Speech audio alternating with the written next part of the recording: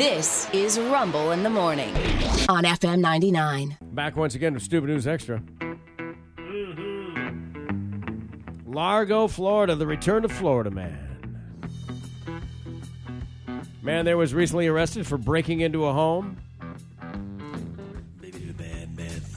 Christopher Gianfrancesco. That's a That name. is Italian and a half. That is a Gianfrancesco. Entered through an unlocked sliding glass door, rummaged the house, and finally decided on what his plunder would be. 2 containers of Juicy Juice.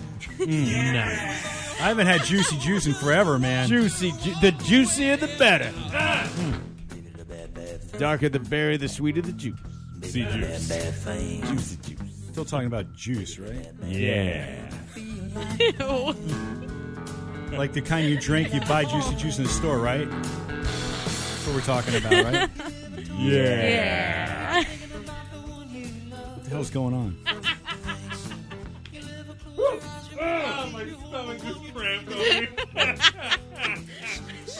The guy was then apprehended. The victim of the crime said, I swear I locked this place before I left, but I guess, I don't know what happened. That's all he took. 2 containers of Juicy Juice. Well, you know what? He's a man who knows what he wants. Yeah.